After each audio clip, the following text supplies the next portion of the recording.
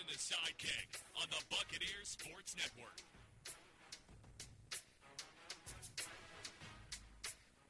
Day after Valentine's Day on Sandos and the Sidekick, perhaps Jay Sandos had a little too much fun on Valentine's Day. Not quite sure. He's not with me yet. We'll be very soon. Mike Gallagher along with you. Thanks for joining us for the first show of two this week. Thursday, Jay will be on the road with Kevin Brown as they go from Mercer to the Citadel, Macon to Charleston. ETSU men's basketball's road swing. They've got 4 games left on the year, 3 of those away, 1 of them at home. That one home game, Chattanooga, Wednesday, February 23rd.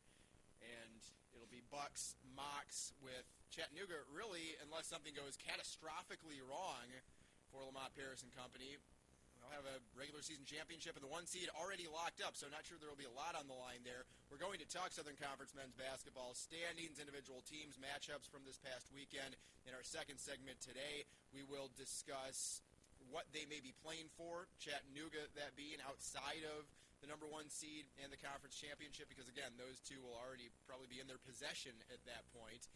But will they be playing for an at-large bid, or did that loss to Western Carolina already doom them? Jay Sandos does walk in. First thing we're going to talk about is ETSU women's basketball going on the road, getting a victory at that same Chattanooga Mock school. And later, annual bold predictions, Super Bowl props recap, which, not so surprisingly, did not swing my way. But I'm actually kind of happy to say it didn't really swing too far in Jay's direction either. Welcome, Jay Sandos. Wow, you look exceptionally nice today as opposed to usual. No, you're on now. Yeah, sorry. So I was sounding better than I was looking, or looking better than I was sounding. You're always sounding better than you're looking. Oh, that's fair. Yeah. Yep. Had a little fun for the last home game, the Chattanooga game. We did. Most people, I'm sure, know we do the little sit down with players, and the originally scheduled players no longer on the roster. So we went to slightly more recognizable guy, and Dr. Brian Nolan. So got a chance to do that and had a little fun. Talking a lot of things, ETSU basketball, his love for basketball, and then he quizzed me on ETSU basketball over the last decade.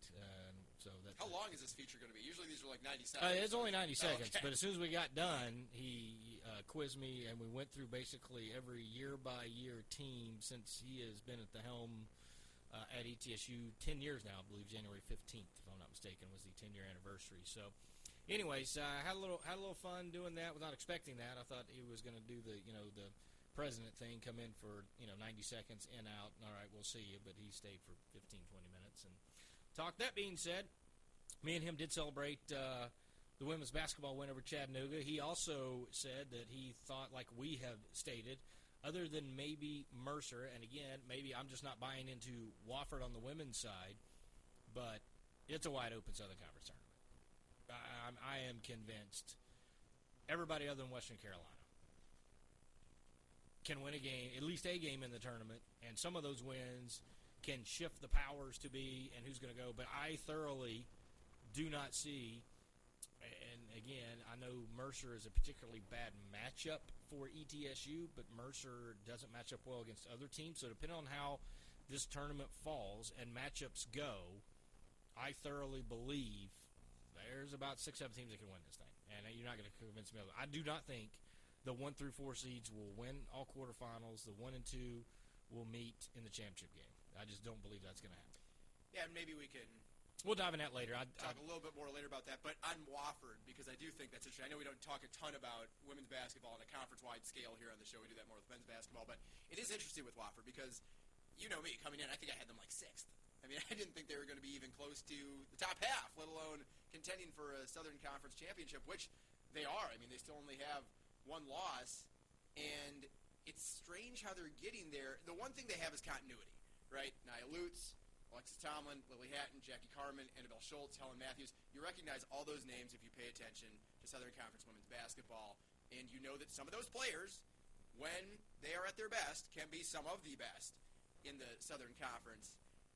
But it's so balanced. Like, that's what I wasn't expecting. I wasn't expecting Reagan Rappert to come in and give you 8 points per game. I wasn't expecting, certainly, Jackie Carman to get back to her pre-injury form as she has, though that is good to see because I always hate when an injury derails a career, and she had a great career really building until that injury came along, and now she's back, which is awesome to see. But Alexis Tomlin, Annabelle Schultz, I just wasn't sure they'd be able to sustain contributions for the period of time that they have, but they're averaging 68 points per game, which, if, again, you pay attention on the women's side, that's a healthy number, especially in Southern Conference play where defense and sometimes shot-making defense really wins out over shot-making a lot of the time.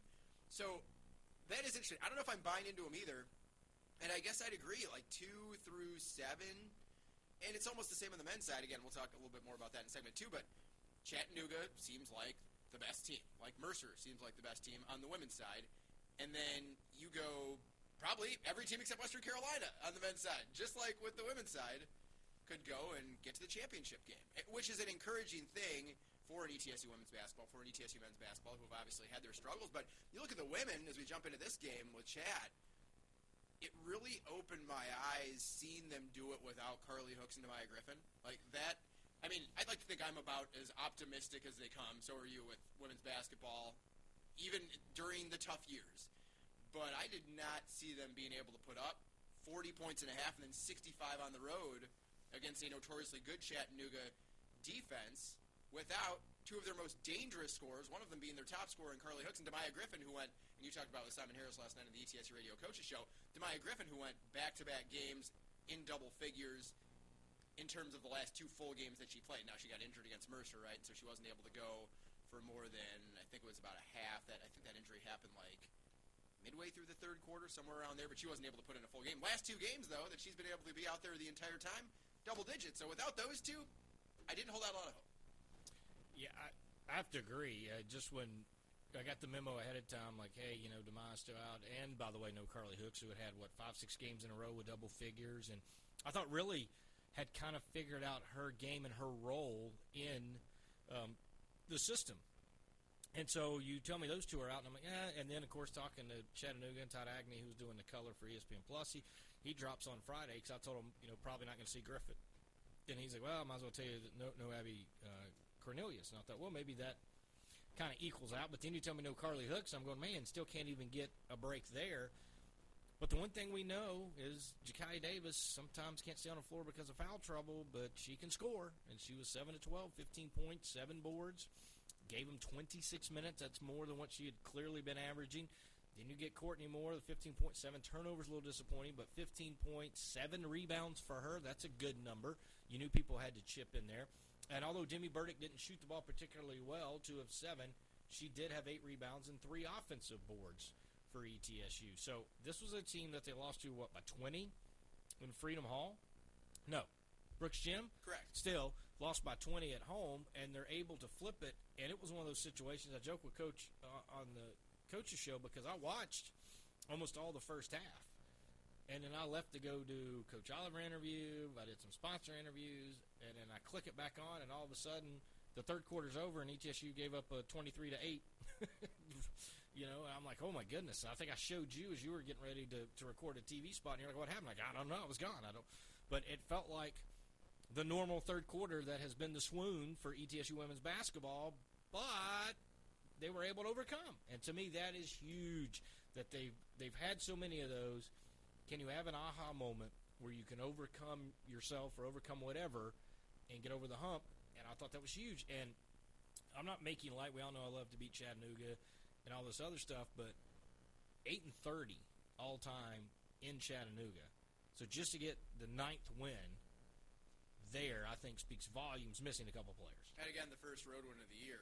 We know how difficult it can be, both for I think, men and women. I was talking to Bucky McMillan before the Sanford game on the men's side, and he made sure to point out, like, this league across all the country is the most difficult one to win on the road, winning percentage-wise. Now, I tried to go and look that up, and there's some things in the back end of the NCAA system that we have access to that we can find, usually to get around doing tons and tons of research on if that's something like that, a stat like that is true or not. I could not find it. Now, I only dedicated like 5 minutes to it, so I may go and try to do that again at some point.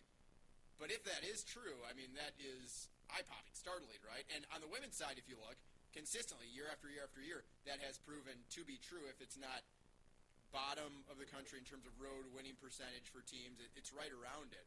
And so any win you can get on the road, especially without 2 of your better players, is a big shot in the arm. Now, the third quarter is obviously something that we have talked about a lot and almost have to continue here because it's just been such an issue for the Bucs. And I'm really sick of talking about it. I'm not really going to bring it up on the broadcast on Thursday at Western Carolina. I'm just going to ask Simon Harris, before the game starts, on the interview, that'll be like 6:45 or so on Thursday night on the Sports Monster across WXSM and Buccaneer Sports Network. What do you think's going on in the third quarter? Like, what is it that goes on in the locker room in your mind? Have you had this with other teams? Just something to kind of shed some light on what may be happening, because it wasn't just the third quarter in this case. It was the first 11 minutes, so the first minute of the fourth quarter as well. 28-8 run for Chattanooga. And you fell behind by 4, and to me it was panic time, right? Like, red flags, sirens, alarms. This is the reckoning of this game, right? Like, now you've lost the lead. You're down by 2 possessions. There's no way back. But give Abby Carrington, Sarah Thompson, Ja'Kiah Davis, Courtney Moore, the entire bunch, all 9 that were there to help ETSU get this victory, give them credit, because then from the 6:46 mark of the fourth to the 2:28 mark, 9-0 run to take an 8-point lead, and essentially that was it. Now, Chattanooga did have a couple of chances late, but you sometimes got to turn to your veterans on both ends of the floor. And I thought Amaya Adams was spectacular the entire day. A very Amaya Adams type game, right? Not going to blow you away by scoring 20 or, having a huge day on the glass or taking like 7 or 8 steals, but does everything solid. And on the second to last possession of the game for Chat, Amaria Pugh, with Chattanooga down 64-62, drives in, and right at the left elbow, Adams just kind of pokes at the ball, gets it free, Bucks take it away. They end up hitting a free throw, and then Dina Gerald did have a chance to tie it at the end and get it to overtime. 5 seconds left, but it was like 27, 28 feet, left wing, few steps beyond the three-point line, didn't hit it. So the combination of Ja'Kiah Davis, who, if she could just stay on the floor, I think you and me agree about that. If she could just stay on the floor and put in 25 minutes a day, she seems like she's good for 15 and 8 almost every single time. Courtney Moore having a good offensive day, and we know that the Bucks need that, especially without Griffin and Hooks, to be able to do what they did last Saturday.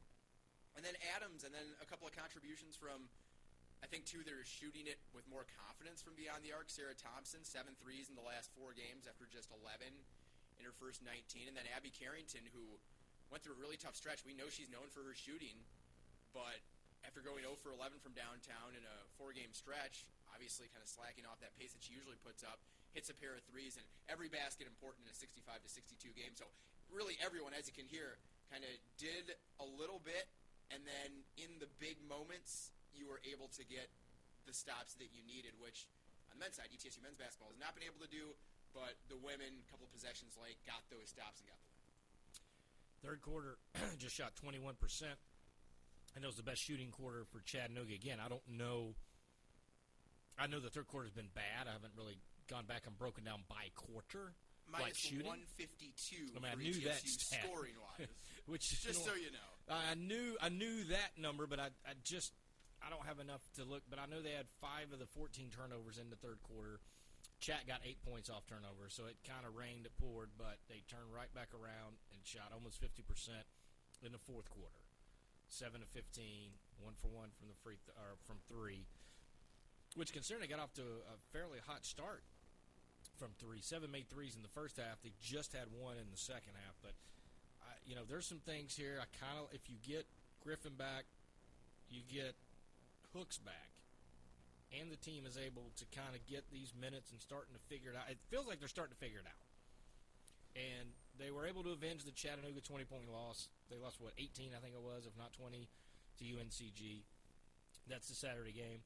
UNCG 0-4, I think, at home. 0-5 at home was West Carolina. So they're going to be the second or the first matchup there on Thursday in Cullowhee. Mike mentioned he's going to do the game there. But both those teams haven't won a home Southern Conference game. It feels like things are set up for ETSU to maybe go on a little streak here, or at least there's a couple winnable games before they would have 2 tough home games. And you're looking at Wofford, who's, just because of games played, I think they're a full game back technically in the standings. Correct. But tied in the loss column. Yeah. And then Furman's right there slightly above Sanford. And so, my theory of, Furman being Furman, they come back down a few spots here. But certainly they get those two teams at home, they could kind of get on a run here with the team that still hasn't won a conference game in Western Carolina, and then the second game, a matchup with UNCG that hasn't won a home conference game. And so, again, I think ETSU didn't shoot a free throw in that game against UNCG. They didn't miss a lot against Western Carolina, so there were two different type games. Can they get the second win in a row? And when was the last time they had a win streak? Well, back-to-back Division I wins, if you want to count two as a streak. Actually, it's the same if you want to count three as a streak. Three is generally where a streak starts, quote-unquote. But end of the 2018-19 season, have not won back-to-back Division I games since then. And only have won back-to-back games at any point one time since then. So if you can get the Western game, yes, and you get two, and you feel good, and then you go to UNCG, if you could get that one, then you got the 3-game streak, and then you host Wofford, I believe, first, then Furman.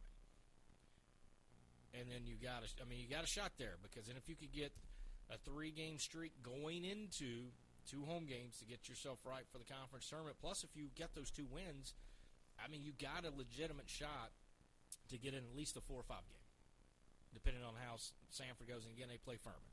They're not going to catch, obviously, the top 2 teams and leapfrog any of them. But with 4 games left, they could get to 7-7, right? Unless my math is incorrect. And then, obviously, Furman could be Furman and get 7-7 because that's what they do.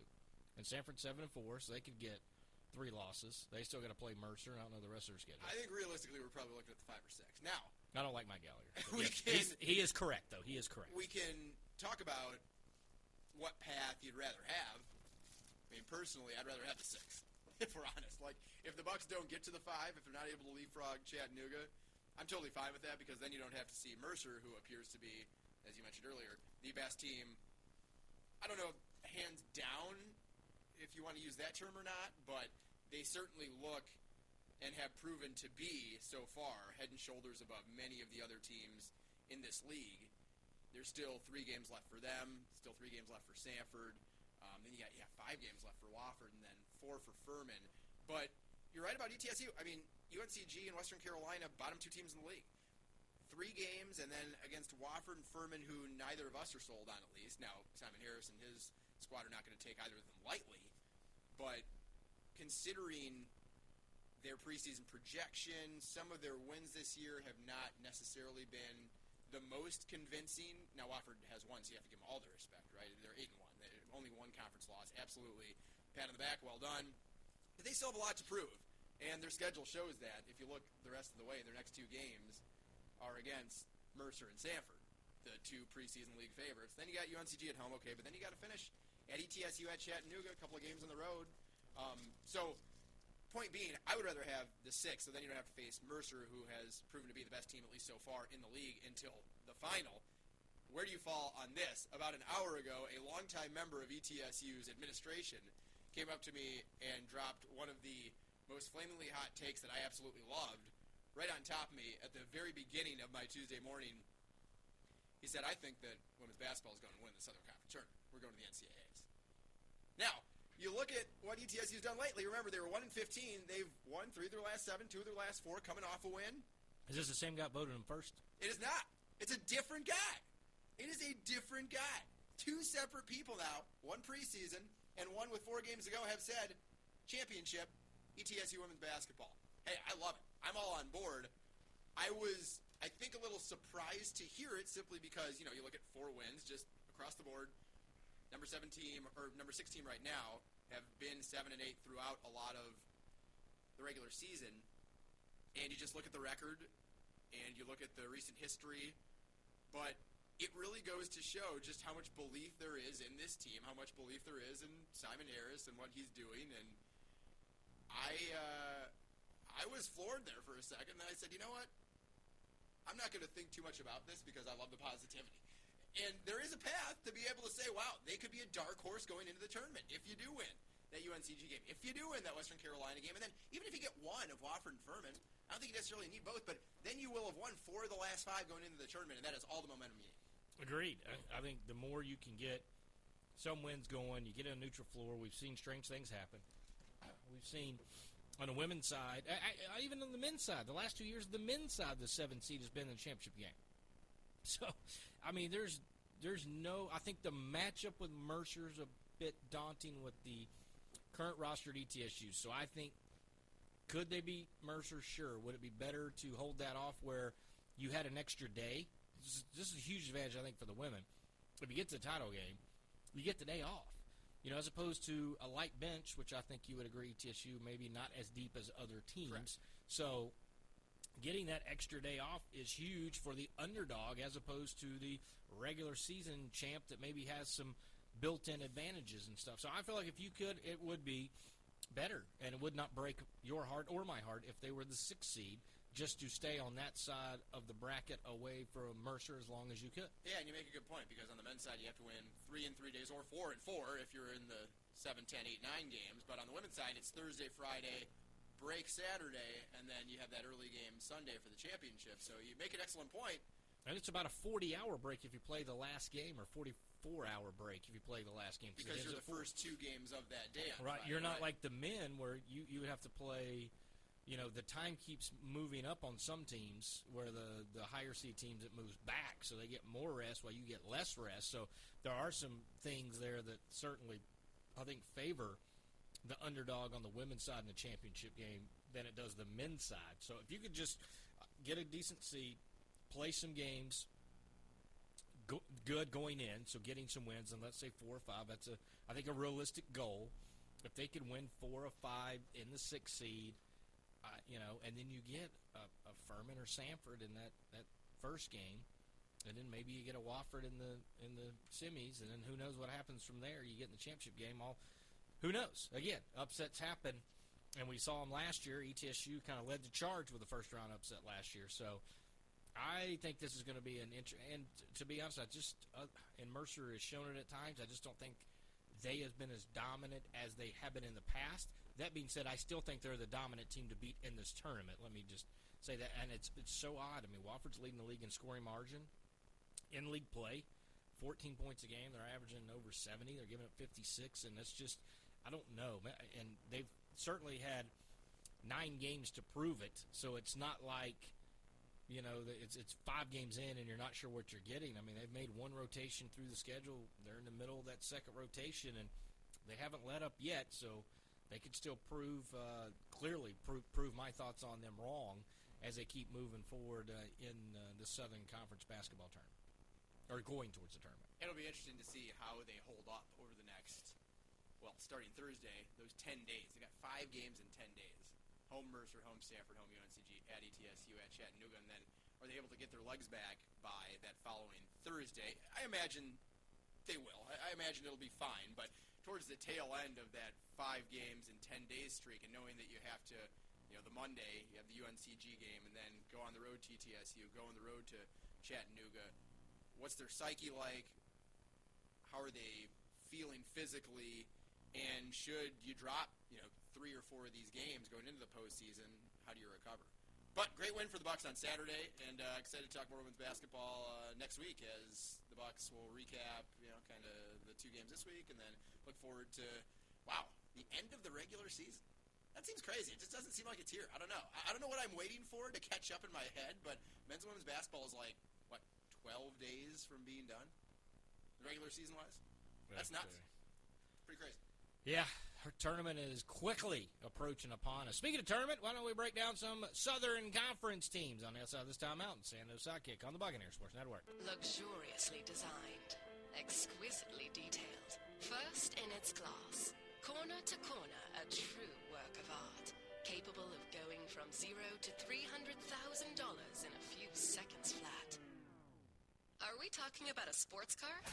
Oh no, we're talking about Jumbo Bucks Premium Edition Instant Games from the Tennessee Lottery. So test drive the new gold standard and instant tickets today. The Tennessee Lottery. Game-changing fun. Please play responsibly. Breakdown. 5, 4, 3, 2, 1. Sandoz and the Sidekick. We have ignition. Strap it on. Here we go.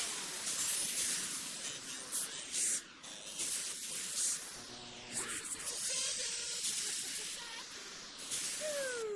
All righty, here we go. Southern Conference Breakdown. I'm excited. And this is a time of year where you start to look at the standings and you say, okay, well, there's a lot of things that those are outdated standings. You got to refresh that. You start to look at it and say, wow. Hey, there they are.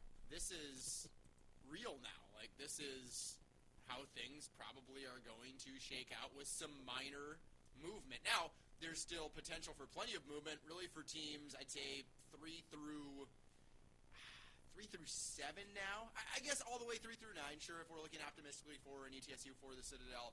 But really, you look at the top, and, Chattanooga kind of established themselves, and we'll go game by game here. But bottom, top, anything in between, you can say, sure, like there's only a 4-game difference between Furman and 2 at ETSU down in 9th. But are there teams really trending to be able to make the climb? Your initial thoughts on that? Trending to make the climb to... Or drop. No. I think Mercer fell to where I think their schedule will be much more doable than what they were. They were in that stretch we talked about. They had 6 tough games, and at ETSU was the 6th game, so they're going to play that. But 1-4 in the previous 5, so they kind of did what I thought they would do. Furman's 3-game skid's interesting.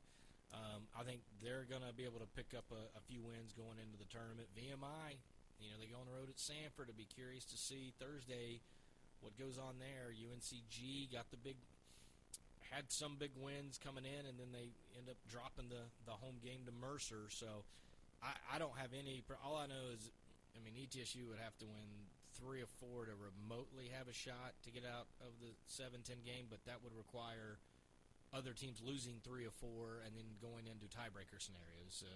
Unless ETSU were to outright beat Mercer, and then you just want the one-way tie with them and Mercer, and they would hold the tiebreaker. But ETSU is going to have to win 3 or 4 games to remotely have a shot to get out of that. But they would still need a lot of help because they would need teams to lose 3 games or more.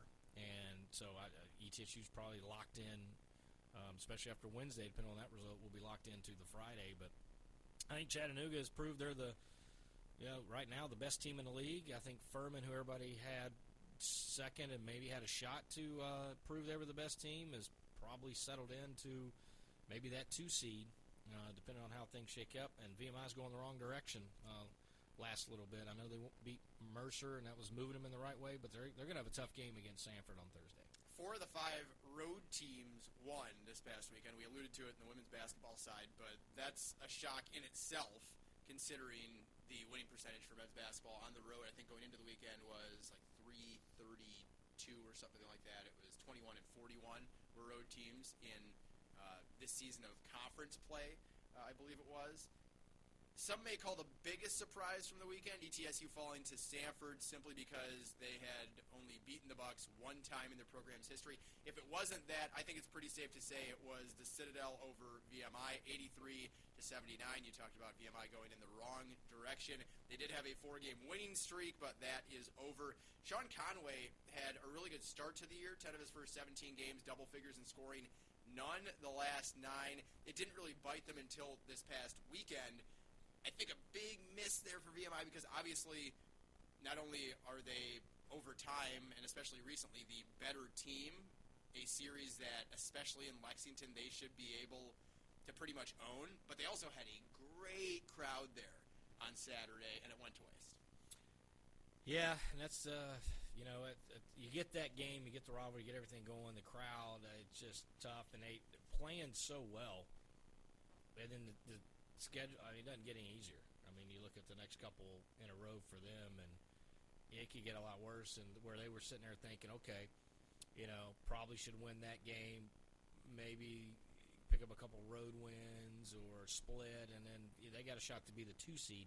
Now, honestly, I don't know how they're going to be able to win enough to even get in that conversation. I could see them even slipping even further than what we thought even a week ago of them. All right. I counted this as a surprise. Another dud offensively for Furman. Another impressive victory for Chattanooga without Silvio De Sosa. Darius Banks and Malachi Smith, 19 of 28 from the floor. The rest of the team, 8 of 30, and they still manage a victory. 46 of their 64 points for Banks and Smith. Furman hits only 4 threes. Your guy Alex Hunter, the last 3 games, 6 of 19 from the floor for 16 points, just 6 combined assists. You know I'm a huge fan of Alex Hunter. Conley Garrison, 4 of 23 from deep the last 3. Hunter and Garrison are their top 2 most efficient three-point shooters outside of Joe Anderson, who hasn't hit one in the last 3 either. The team just 21 for 81 from 3, 26% the last 3 games, all 3 of those losses.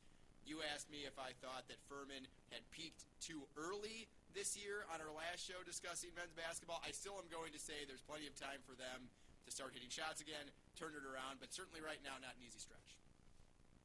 I think, at Western, right, should get that game. If you're Furman and trying to be the 2 seed, then you play in the downtown arena, the Bon Secure, the Well, whatever the heck they call that thing. It's Wofford. You beat them by 25. I'd have to imagine Wofford's going to be a little fired up going into that one. Then they got at Samford, right? Samford's only 2 home losses, so that'll be an interesting. And then they get Citadel, which, again, should be – I mean, they could realistically go 2-2 in that stretch, or they could realistically win all 4 of those games. And if they win all 4 of those games, then I think you're sitting there going, okay, they've kind of figured out going in the tournament. And then as a Furman fan, I think you'd feel much better about the 4-game win streak going in the tournament than if you kind of limped in there 2-2, and then basically, 2-5, your last 7 going into the conference tournament. So I think this is a huge week for Furman. And I know, again, as most teams do, you probably, and when you look at your schedule and you're a fan, you go, at Western, win, and then you check it off and go, and then you think, well, I've already beaten Wofford. And again, I'm speaking as a Furman fan here. You beat Wofford by 25. You're thinking that was at their place. Now we get them at home downtown arena. That's a win. But if those 2 go awry on you, now all of a sudden you're really reeling. I think they will beat Western and pull out a dogfight against Wofford, and then I think they'll struggle when they go to Samford. The Mocs can lock up at least a share of the Southern Conference title at home against UNCG Wednesday, and they would have the 1 seed with the win because of the tiebreak of sweeping Furman. I think there's some that would say this was unexpected, but Mercer able to get the job done on the road against UNCG, and they're once again missing Neftali Alvarez. Played 16 minutes against Chattanooga. Didn't play the final 8 minutes, though. Didn't play either of the ensuing 2 games last week. But they do get the Sunday win after losing to Chat in overtime and to VMI by 6 earlier in the week. Should note their leading scorer, UNCG, DeMonte Buckingham, missed the Citadel game. Came back Sunday but appeared off the bench, played only 19 minutes, and took just 3 shots without him at 100% and playing his usual role. They could not keep up with Felipe Hase's 28 in the 72-64 win. I think more of the issue for UNCG right now, remember they were winning all those games 58-56, 52-50, 56-54. Tight, close games, low scoring. Defensively, they have not been the team that they were earlier in the season, but obviously they missed Buckingham's offense because he is really, I think if you look objectively, the only consistent offense that they can count on this season. Yeah, and again, tough stretch. If they could have picked up that win VMI, you're looking at, okay, Chattanooga probably a loss. Then on the road at Samford, again, that's a clash of styles. That's always, depending on how that plays out, if UNCG can just slow down Samford enough, frustrate maybe a Quez Glover. They've got enough inside play to match up well with Samford. So, I could see that being a win, and then they could obviously got Western Carolina ETSU to wrap up. I mean, they could win 3 of 4 and be right there waiting to see if VMI comes down to them. But in the same token, the way they've been playing and no Buckingham, you could see them having an 0-2 week, losing to Chattanooga, then turn around and losing at Samford, and then them scratching their heads on where they're going to finish with a couple of home games with Western and ETSU. Only game that didn't have maybe just a tinge of eyebrow raise to it from the weekend or more, depending on how you viewed the games that we just talked about. Wofford beats Western 69-57, pretty expected. I think the only thing I have out of that game that you'll care a whole lot about is that Isaiah Bigelow did not have to miss that game after his ejection against Samford 3 days earlier, though maybe he will wish that he had. 1 of 8 from the floor, 0 of 5 from outside. Didn't help a lot, but Vontarius Woolbright still missing for the Catamounts, and without him, Western had just 1 double-digit score, the man you would expect. 4 of 13 from the floor, not a super efficient night for Nick Robinson, but 15 points in the 12-point loss. Not a lot to discuss there. I think Wofford, and you look at those standings once again, is pretty much where you thought that they would be at the moment. I think that maybe VMI is a touch higher in the standings, but I think if you would have said 8 and 6, that would probably be about where they would have slotted in. let's just go over some things that I would have told you before the season and tell me which of these would be the most surprising. Only 12 days left, remember, in the regular season. So I tell you these at the beginning of the year, which would have made you say, wow, I don't think we're talking about the same Southern Conference. A, Samford being the hottest team in the league and a half game out of the 4 seed, having won 5 of their last 6. VMI, just 1 game out of the 2 seed. ETSU, 9th in the conference, or Chattanooga running away with the regular season league championship. I mean, ETSU would be the shocker. More than Samford contesting for a top half spot. I think any scenario where you looked at me 12 days out at the beginning of the season and said, hey, with 4 games to go, ETSU's in the 9 seed. I think I'd have threw something at you. I don't. It looks like you want to throw something at me right now.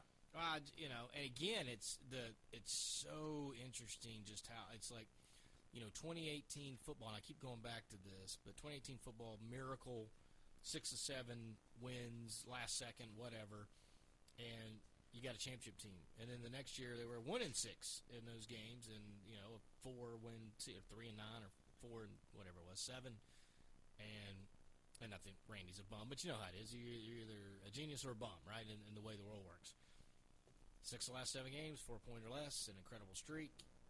If ETSU flipped it and was 6-1, they would be tied for the 2 seed. If they won all of them, they're the 2 seed, and nobody's saying anything about anything. That's not how it works. So you're the 9 seed. So I'm shocked that ETSU is the 9 seed. The next shocker, I think, would be Samford. I think that would be my number 1 ETSU, number 2 Samford. Probably number 3 VMI, and then number 4 Chattanooga. Chat won as much as it pains me to write them win the league. I had them picking the league, so I'm not shocked that they're up at the top of the league. Any thoughts on ETSU Mercer tomorrow? I think the big thing is Mercer went away from going inside in the second half. I would be shocked if they went away from going inside both halves. The other thing I would say was that was the last team ETSU held under 50% shooting in the second half. So can they hold Mercer with not many points in the paint, and can they hold them under 50% shooting in the second half? It was probably also their last convincing win. Is it their only? No. It was their one of their 2 league wins that has come by more than 4 points. They've watched too much Randy Sanders. That's all I can tell you. That's all I got. All right, we're going to do a bold prediction recap after this timeout. Sandoz Sidekick on the Buccaneers Sports Network. For over 75 years, Bright Ridge has powered our community, providing the energy to live, work, and play. And now we're looking ahead, investing in our community today and building the infrastructure to power our community tomorrow. We're supporting zero-emission electric vehicles, harnessing the sun to provide clean, renewable community energy, and expanding into broadband services for our shared future. Bright Ridge, your community power, here for you.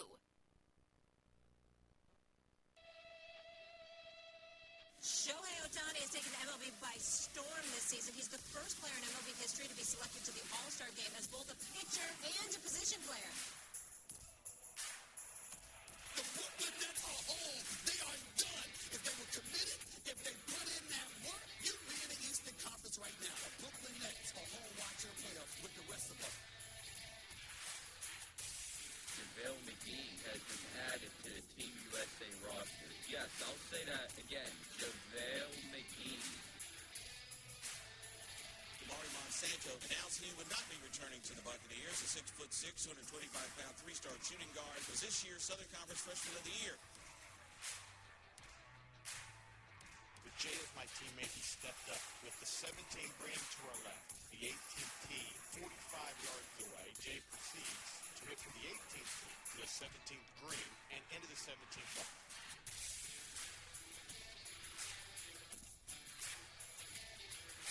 Okay, so before we talk about the bold predictions, I have opinions on the game itself and the entertainment surrounding it. Firstly, how fat and horrible sounding is 50 Cent? How horrible was 50 Cent? Fat and horrible sounding. Okay, first of all, you leave 50 alone, okay? Because I said something about, 50's been eating good. Yeah. And my wife yelled at me that I'm chubby, and I'm like, agreed. And then she pointed out the fact he's got millions and millions, and I guess apparently And millions and millions. and more stacks of them. So I guess it's okay. I was happy because you know me. I love chubbiness, and thank goodness he's representing my kind of people. Well, I'll say this. Chubbiness doesn't bother me. Get as chubby as you want. Get as fat as you want. I don't care. Like, eat well. You've got millions. Have steaks and delicious, amazing I think things he is every single appalled night. here, but okay. Huh? I feel like you are appalled by the. No, I'm not at all. Okay. It was more, I heard his voice, and I was like, this is really tragically bad. Not tragic. That's way too strong a word because it's, it's in the club, and it's like, all right, this is fun nostalgia, 20 years ago. I was going to say, some of these guys are 20 years older. But you could hear his background vocals. They had, a little bit piped in just to support, obviously, his voice that is waning and slowly circling the drain. It's like, these don't sound anything alike. That was very sad to me. People called this, and I think you'll be one of the ones to call it this because this was your era, the greatest halftime show they have ever seen, and that it would never be topped, and that there is no possible way that anyone could think differently. And I like me some Snoop, some Dre, some Eminem. I thought those three were great during the halftime show. I thought Mary J., I didn't love her song choices. First song, okay, I get it, like, very recognizable. Second one, I, quite honestly, and maybe this is my ignorance of Mary J., I had not heard that song. Wow. I had not heard the second song. I had heard the first one, I'm very familiar. The second one, I had not heard before. I think it was back when I was actually as a disc jockey at a hip-hop station when that song was out, so I was very familiar with that song. So that slightly different reason why, but yes. I had not heard the second one. Kendrick, I didn't love his second song choice. I knew both songs, but he has better music than he could have gone with. And then 50, obviously, horrible sounding, so that was the worst of the fails. Best halftime show ever, though? I don't know. I'm not. I don't know. You know me. You get into the best stuff ever. Absolutely. I usually try not to do it. Number one, because I don't always remember all the ones, so that's part of it. And then, of course, production value and some other things. The football halftime show many years ago has gone with the more people or more surprises or more duets or things that you're supposed to be surprised by it. Like, here's the act, and then they do a song, and all of a sudden you'd hear something, and then it'd be another act that would be there or whatever. But Pepsi put, loyal sponsor of ETSU Athletics, by the way, a huge amount of money in sponsorship and wanted to get every daggone squeeze of the juice out of it. Promoted everybody, except for, it was 50 promoted? I don't remember 50 being promoted. He was not. That was the surprise. So we still had a surprise out of the thing with and I was surprised. Our guy 50, and hanging upside down, and I was like, oof, that's not yeah. But that was the beginning of the video for In the Club. Correct. So that was, and I don't think a lot of people remember that until people were like, what is he doing hanging upside? Well, that was the beginning of the video. So that part I didn't mind.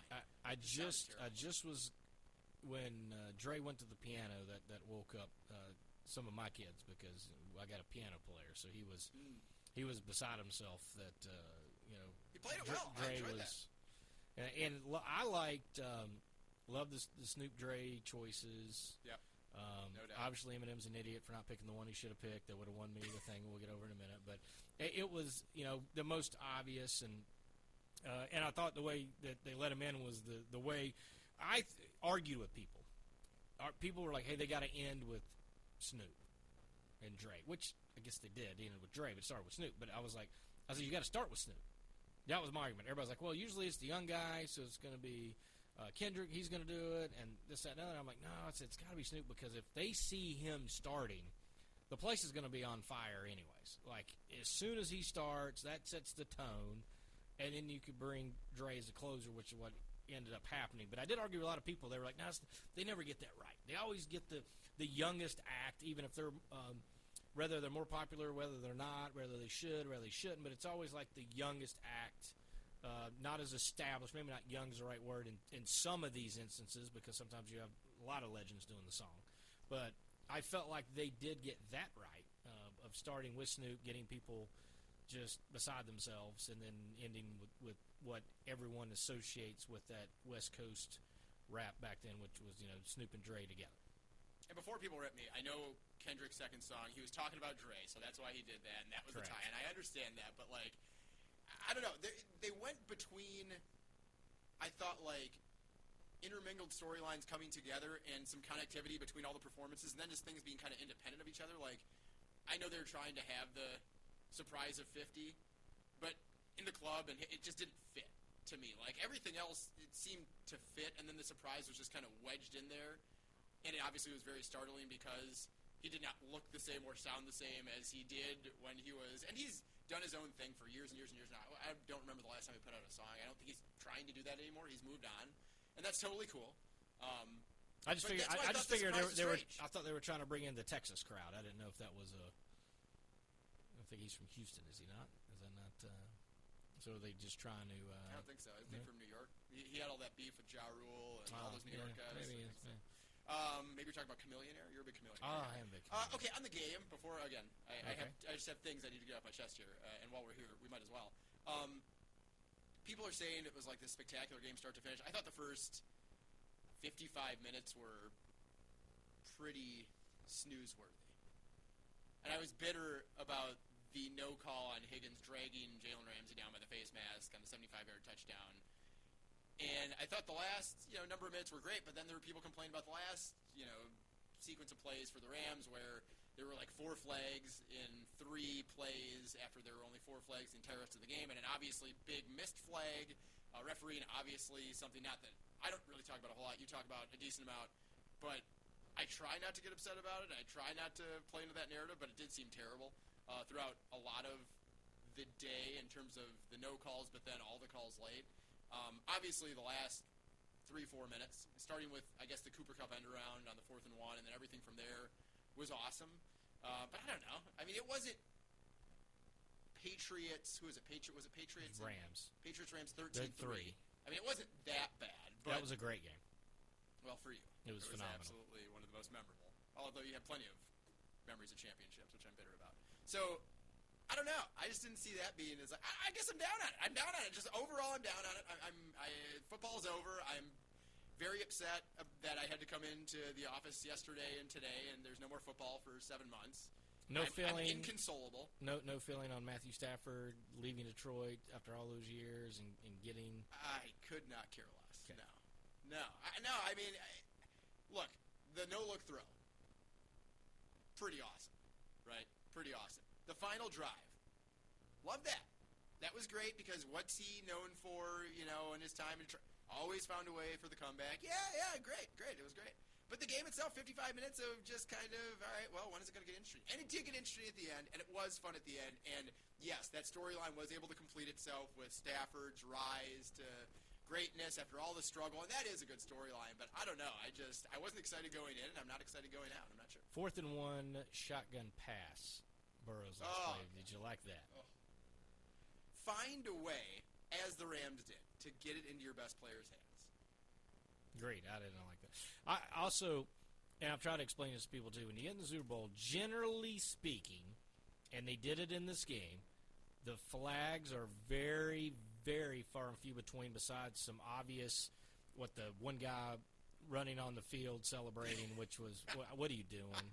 Number one, what are you doing? Classic. Then, right, and then the last punt where the head slap, right, when that's the last penalty right before the Bengals punted it to the Rams before the touchdown. That's a huge 15-yard penalty.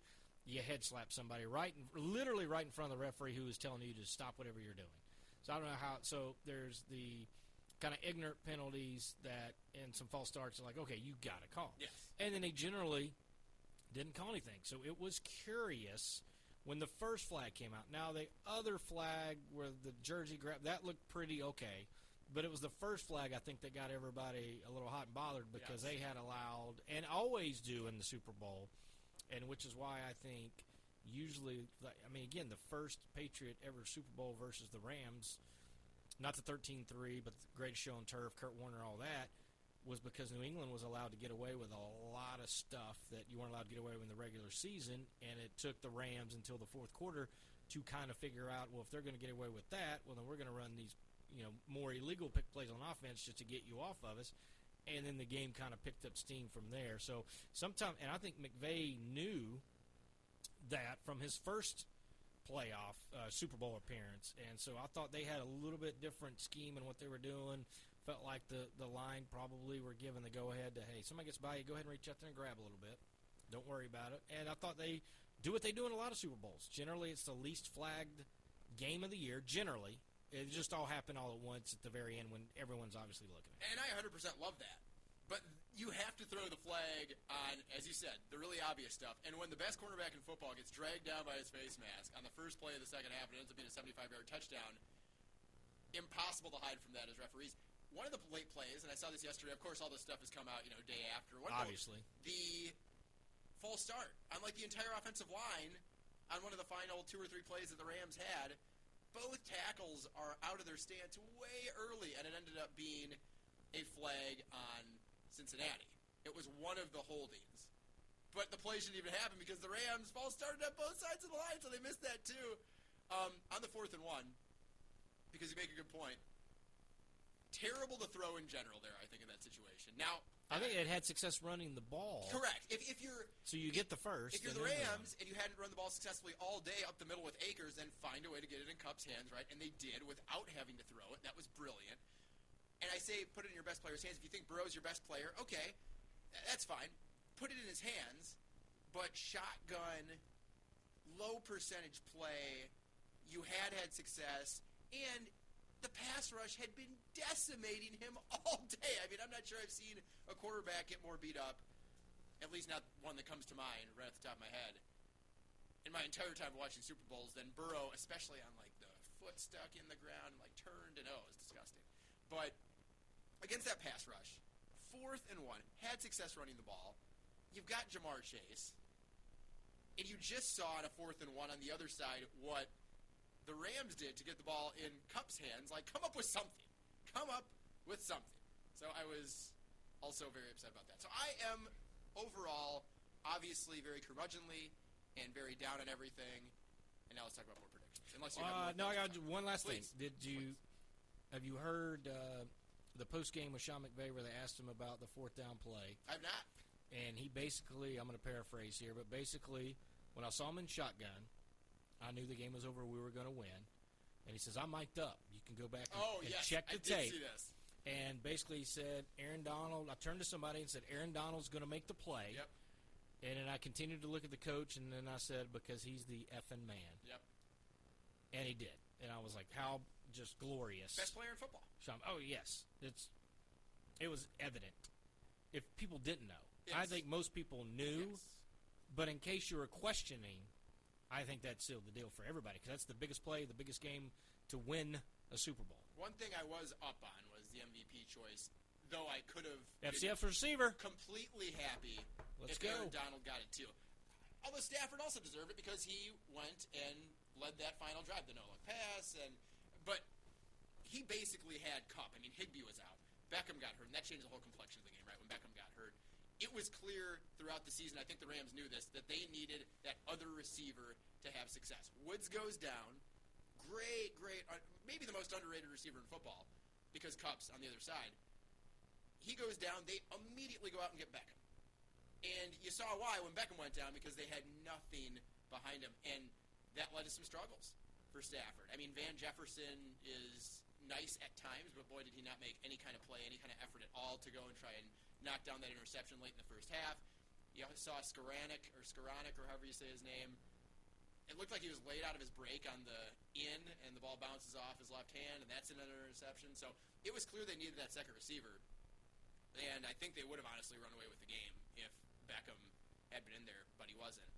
But so happy for Kupp, would have been super happy for Donald, and now I'm thinking super interesting that there's all these rumors that everybody's going to retire very, very young, which I'm a little bit confused by, but hey, do your thing. So I disputed one thing with Hero Sports, who covers FCS great. They have Kupp as the 7th FCS player to win, but I guess FCS technically didn't exist in 1969. To win a Super Bowl?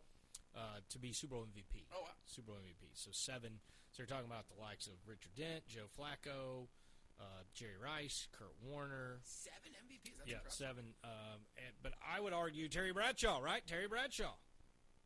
He's got a Super Bowl MVP. They don't put him in there. But, again, I'd have to go back to when the officially 1AA status was listed. But that's it. But, anyways, either way, congratulations. He was the 7th FCS player. We certainly would like to, or I would like to celebrate that. If not Donald is the best player in football over the last number of years. I think you could make a case for Kupp being the best player in football this year. It seemed like it was automatic. He was going 100 and at least one score every single week.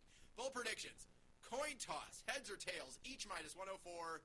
You had the right to pick first. I had You tails. picked incorrectly. Now, I would have also taken tails if I were you, but thankfully, didn't have to. I got heads, so I got that one. Let's go with other stuff that I got, and then we'll go with stuff that you got. I very selfishly and probably unfairly, but I'm trailing and I need the help. Joe Burrow will be shown smoking a cigar. This was the most drastic, lopsided possibility of any of the bold predictions. No was minus 700. Yes was plus 400. I took no. I got that. Jersey number of the first touchdown score. I think, again, I probably would have taken what you took. You went over 9.5, but Beckham, wearing number 3, scored the first touchdown. I got that one. And I erupted in not so nice words, yelling at the TV, in which the people at my house all stared at me and going, "Man, you really hate OBJ." I'm like, nothing to do with that. You have no idea. I needed his number to be 10 Listen or to the more. podcast. They're like, "What?" They had no idea what I was Listen to talking the about. podcast. All right, Yeah, listen to the podcast. And then my best prediction of all bowl predictions this year, probably, because I've only gotten like 4 others right. Lose Yourself, the first Eminem song. Very, very happy about that. So I got 4. There were 2 pushes, and you were beside yourself, it seemed like, when Snoop Dogg came out in white shoes. You're too easy. Too easy. Why did I go with white shoes? Too easy. Yes, I sent you very little text about anything, but that was one of my exploded that I should have. Why I knew that's awful. I can go back to many, many, many videos and many, many, many things.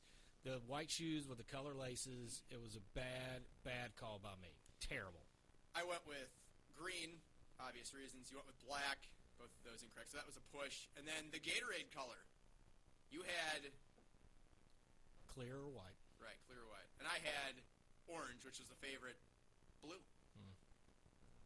We both took the Rams. I mean, why didn't we take blue? Yeah. That's very frustrating. Blue's hot. 3 of the last 4 years, blue has been the color to be poured on the winning coach. Let's remember that for next year. Things that you got right. Brilliant on the flyover. 5 planes. That's well done. That's well done. I can't be upset about that at all. I thought you were crazy for taking Trae Young. Not so much in the fact that it may not be correct, but in the fact that they were playing the Boston Celtics, and you are a fan of the Celtics, and so then you're cheering for Trae against the Celtics, but you're covering your bases. And the Celtics won the game. Celtics won. And the Celtics won a game, baby. Let's go. And you got that prediction. Trae Young had 46 combined points, rebounds, assists, steals, blocks. The game only had, and again, I think this would have been different if Beckham was in there, but only had 43 points. What else did you get? Rams brilliant. under. The winner of the game and the under. I had the winner in the over. You had the winner in the under. Again, Beckham injury definitely cost me. And the national anthem. Let's go. Well done. Over 150. It was well over. The over-under, I believe, was 135. 95 seconds. 150. Yes, and the last part went about 35 seconds because when she started and what was a minute in, everyone, and I told everybody that it had to be over 95 seconds, and other people were timing it with me, and they're like, way under. And I'm like, well, it's got to be the big finish because she flew through it. Got to have the big finish, and the big finish got me through. Yeah, brilliant. Bold predictions, Super Bowl props, very fun. Okay, so on Thursday, you're going straight from Mercer to the Citadel, Macon to Charleston. So I will be here. We will talk with you on the phone to discuss ETSU Mercer, maybe a little bit on ETSU Citadel for men's basketball. I've got Joe Panucci to preview ETSU baseball 5th season for the skipper. And then Gary Downs is going to come down the hall, talk recruiting class, recruiting coordinator, running back coach. He knows all those guys very well, has seen tons of tape, knows them personally. I wanted to do that day up, but we had such a big show that day anyway. So we will have Gary Downs to break down the recruiting class even more. You got to love football any time of year, and I need something to make me feel better about the NFL being over. All right, well, I'll be with you Wednesday night, coverage ETSU Mercer. Then we'll have the podcast Thursday. Then Mike has women's basketball Thursday night. Saturday, I got men's basketball. But another podcast coming up Thursday. Buccaneers Sports Network.